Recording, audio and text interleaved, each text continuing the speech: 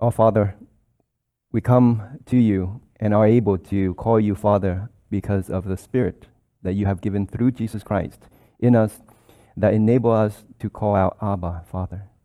You are the one who embraced us. You are the one who called and appointed us to the ministry of reconciliation, to the ministry of proclaiming the Lord Jesus Christ.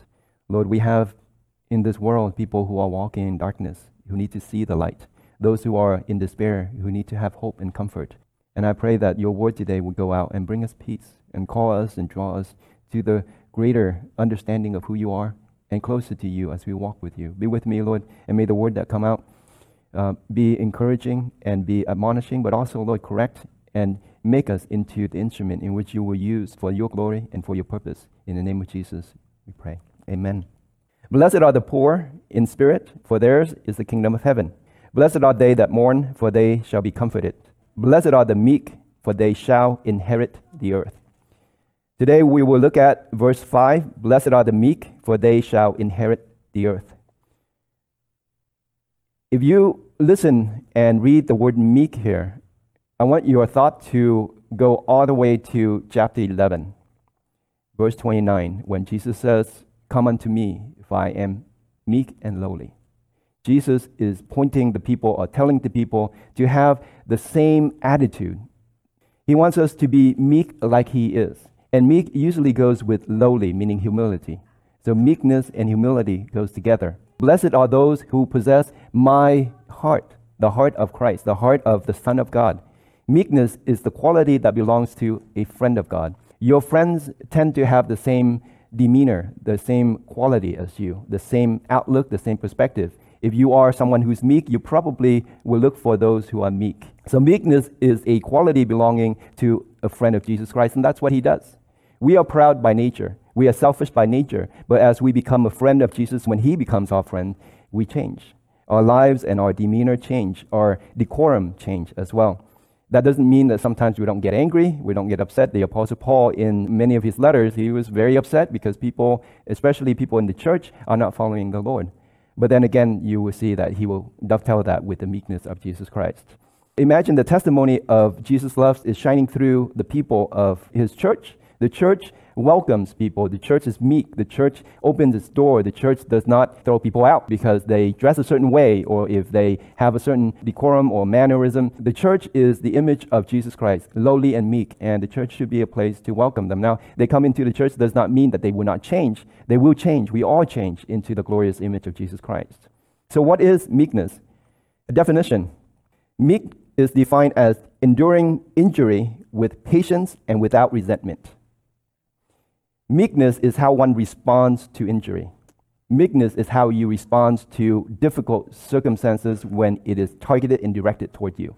Think about Jesus Christ. All the things that happened to him and directed toward him. And how did he respond to the attacks, the injury that he received?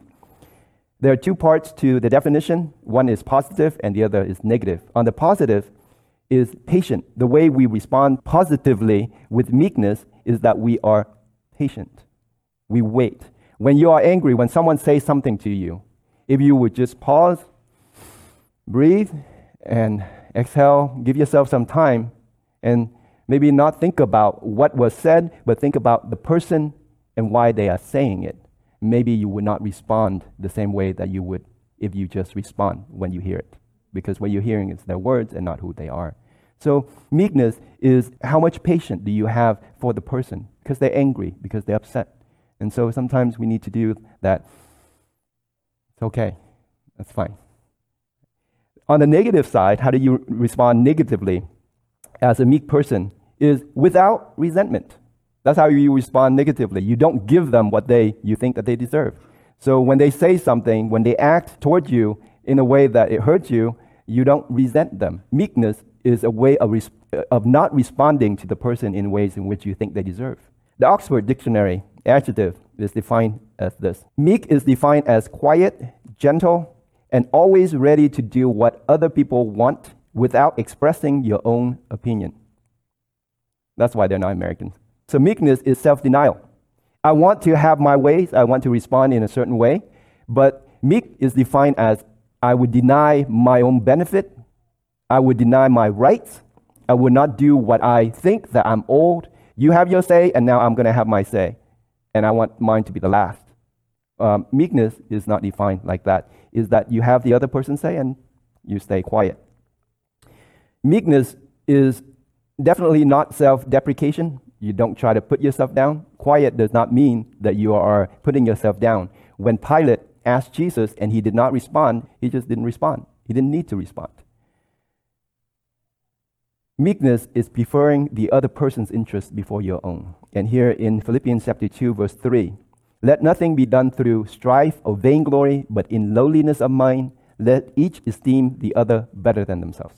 That's meekness. That's what the Apostle Paul taught the church. We put the other people's interests before ourselves.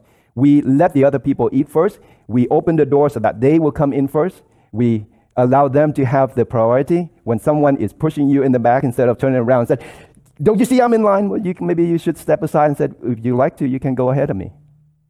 Meekness is a quality that we need to be actively engaged in it. When someone needs something and it seems like they are out of bound, out of their way, it's definitely not the American way, but the Bible is not written for Americans. The Bible is written for the church. And we should respond by putting other people's interests first, even though in our eyes they're wrong. And it would be better for us not to say it. The quietness of our demeanor follows the quietness of our Lord. He was a lamb who was dumb, led to the slaughter. Meekness is the recognition that our pursuit of worldly gain is vanity and vexation. What does that mean? It means that all this will be gone. This is how I respond to things that vex me. And my response to it is, one day I will die. And all these things doesn't matter anymore. I mean, it's kind of depressing, but that's the reality. And when your mind is there, you would say, well, then while I'm here, can I lead people to Christ? Can my life and my attitude and my actions lead people and at least show people the humility of Christ? Therefore, the meek responds to wrongs with patience and quietness, hoping to bring others to the meek and lowly Christ. We are to show the example and the person and the character of Jesus Christ, and the way that we deal with other people in truth, but also in meekness and in humility. Let's talk about the seed of meekness. Where does it come from? Let's look at the two preceding verses, and then you will see why this is the third blessing. Okay. So the two preceding verses, Jesus promised the kingdom of heaven to the poor in spirit. Therefore, the poor cries out and be comforted. They're all connected. They're not individual verses. This is one sermon. So blessed are the poor in spirit, for theirs is the kingdom of heaven. So the poor is promised the kingdom of heaven. They don't inherit it yet. They are promised the kingdom of heaven. When you recognize that you are poor and lowly, then God promised you will inherit the kingdom of God, but you don't receive it yet. That is the initial state of promise.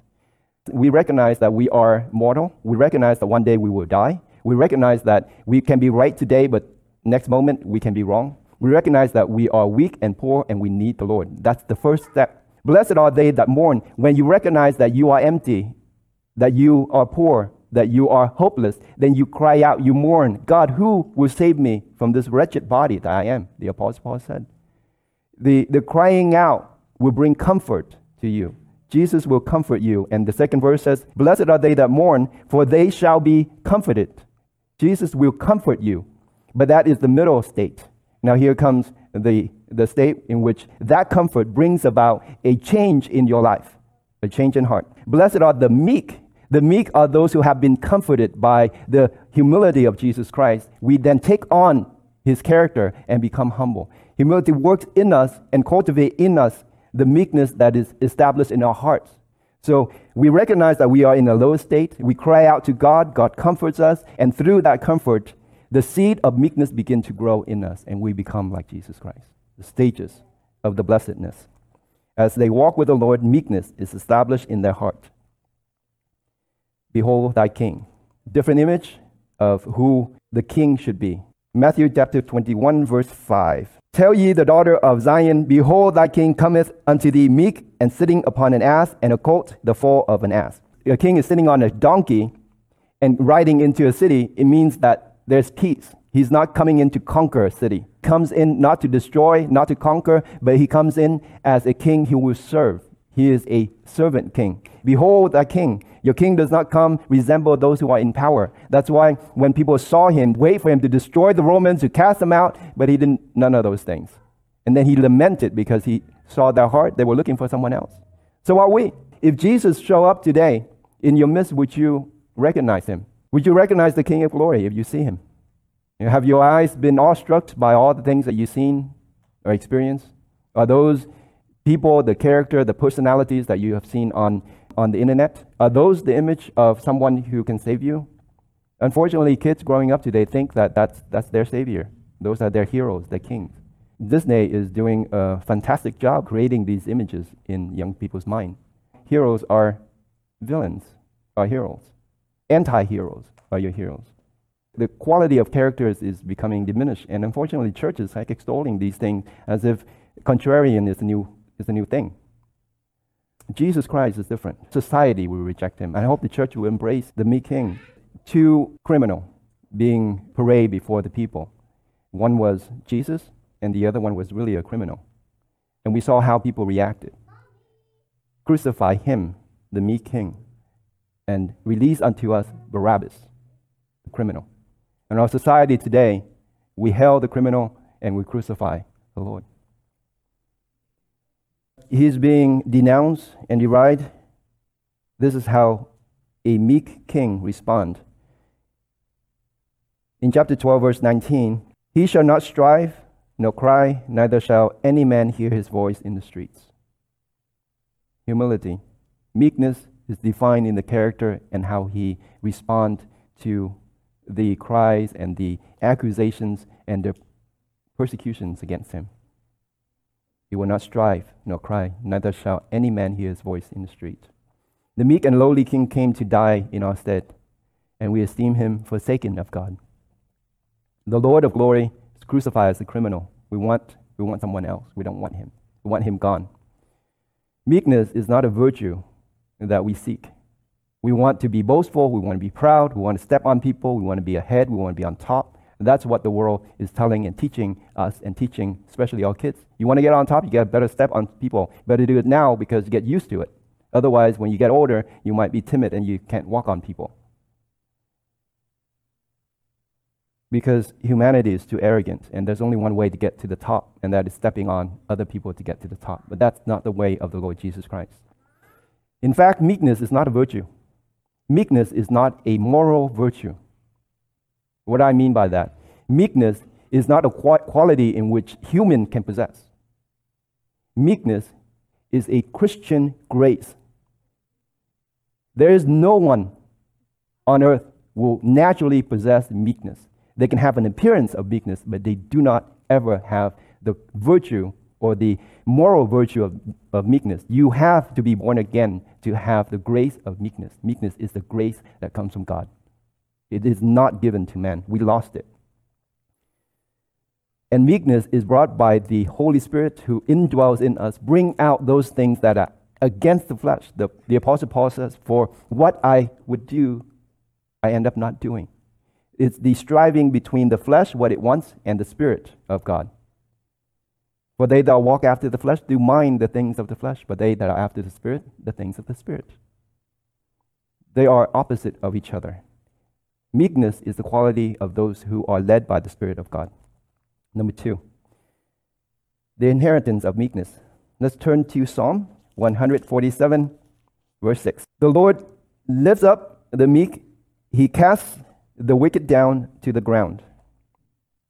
The meek inherits the earth. The word earth and ground here is the same word in Hebrew, eretz. But the difference is the way or the method in which one inherits the earth or the ground. The meek inherits the earth, it's given to them. The wicked get thrown onto the ground. Same object is the method in which you inherit it. There will come a time, not now, there will come a time when there is a new heaven and new earth. And you, those who are meek, will inherit that earth, that kingdom that is to come. The meek will inherit the earth. The wicked will get cast down, thrown down into the ground. The gentleness of Christ. 2 Corinthians chapter 10, verse 1. Now I, Paul, myself, beseech you by the meekness and gentleness of Christ, who in the presence am base among you, but being absent, I'm bold toward you. The Apostle Paul is someone who is, when he's thinking about the church and writing to the church, he's very bold. But when he stands in front of the church, he's very meek. And if you read on to the other epistles that he wrote, they actually don't see him as someone who's powerful, who has the power of persuasion. Very comforting to the church and very comforting to me personally. Because you read the letters, he's such a powerful writer. He speaks with such force, cuts to the heart.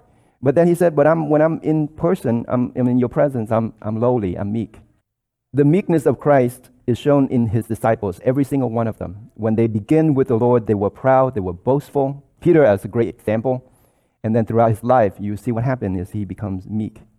And the Lord even says this, when you're young, you go wherever you want, and you do whatever you want. But when you're older, people will lead you, and you follow wherever they lead. Their character change to become like Jesus Christ. The Apostle Paul's conversion demonstrated Christ's gentleness at work in a man full of rage and wrath. Verse 1 and 2. And Saul, this is before his name was changed to Paul, and Saul, yet breathing out threatenings and slaughter against the disciples of the Lord, went unto the high priest and desired of him letters to Damascus, to the synagogues, that if he found any of this way, whether they be men or women, might bring them bound to Jerusalem, meaning to be tried and killed. Saul was not a pleasant man to be with by any means. He was he's upset. He said that these Christians, they are ruining the Judea vision and version of the Lord's worship. They are following this person. And you will see, he doesn't even know who Jesus was.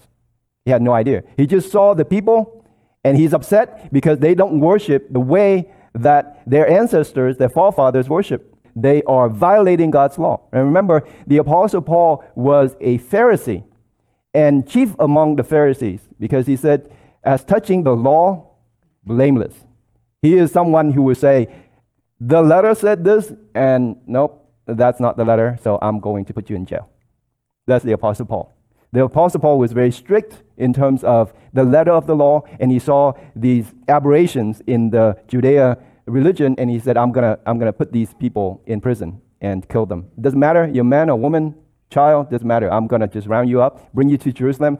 And remember, when they go to Jerusalem, they're in a different judicial system, and they can prosecute and put you in prison. On the way to Damascus to get this order from the high priest so that he can round up the Christians, and as he journeyed, he came near Damascus, hasn't got there yet, and suddenly there shined round about him light from heaven, and he fell to the earth and heard a voice saying to him, Saul, why are you persecuting me? I'm imagining the humble king, the Lord Jesus, speaking to Saul. Saul, why are you doing this? Why are you persecuting me? What have I done to you? The human response to this maniac would be, if I'm a man of God, may fire come from heaven and strike you dead, Elijah. That would be our human response. But thank God, all those who are in Christ have a humble spirit and a meek spirit. We don't possess this attitude. Instead, the Lord does not deal with us according to what we deserve. He has patience on us. He speaks to us in a voice that would draw us back to him. He suffers our foolishness and conceit. Even though the Apostle Paul was completely wrong, the Lord said, Saul, why are you persecuting me? What have I done against you? And then he said in verse 5, who art thou, Lord? And the Lord said, I am Jesus. He doesn't even know who he is persecuting. He was just angry with these people. He doesn't know who. He doesn't have the context. He doesn't know who he's actually persecuting. And the Lord says, I am Jesus. And the Lord said, I am Jesus whom thou persecutest. It is hard for thee to kick against the pricks. Imagine the Lord is saying to Saul, Saul, you stop. You're not going to win. A soft answer turneth away wrath, but grievous words stir up anger. When two people are in a rage, it never ends well. Someone needs to stop, breathe, and say, Saul, Saul, why are you doing this? Someone needs to take a step back and quiet your own storm first and then respond. Saul was clueless as to whom he was persecuting. His anger came from within. It's not because of these Christians that did this. He was in turmoil from within. There was something troubling him from within. It's not the things that are outside that cause you. Those things that are in you will defile you. We will blame people on the outside, but the fact is the thing that's inside of you is what defiling you. And the Lord is patient with us, and He endures our foolishness, and He endures Saul's foolishness, and He treats him as a son. Why are you doing this, Saul? We will see that Saul, the persecutor, became Paul, the one who's being persecuted for the gospel of Jesus Christ. 2 Corinthians chapter 11, verse 23 to 28. Are they ministers of Christ? I speak as a fool, I am more. In labors more abundant, in stripes more measure, in prison more frequent, in deaths oft. Of the Jews 5 times received 40 stripes save one. Thrice I was beaten with rods, once I was stoned, thrice I suffered shipwreck. A night and a day I have been in the deep, in journeyings often, in perils of waters, in perils of robbers, in perils of my own countrymen, in perils by the heathen, in perils in the city, in perils in the wilderness, in perils in the sea, in perils among false brethren. In weariness and painfulness, in watchings often, in hunger and thirst, in fastings often, in cold and nakedness, besides those things that are without, that which cometh from me daily, the care of all the churches. Note the last verse, verse 28. Besides those things, all those things that he named previously, here's the thing that really weigh heavily on him, and that is the care of all the churches. He cares for all the churches. You can see in his letters. Now, if one church heavy enough, the Apostle Paul cares for so many churches, and that's way heavily on him. I think more than all these other things. The meekness and gentleness of Christ changed Saul, changed him from someone who's angry and upset to someone who's gentle, who's able to tell you all these things that he's able to endure and also pour out his soul for the churches. The character and temperament of the image of Jesus Christ, the Apostle Paul inherited. And you will see and read in his letter. Imagine the people of God who possess this quality. Imagine the church has just a fraction of what the Apostle Paul is about. Imagine if I have any of these things. The church will be different, right? The church, then the earth. Ephesians chapter 4, verse 2 and 3.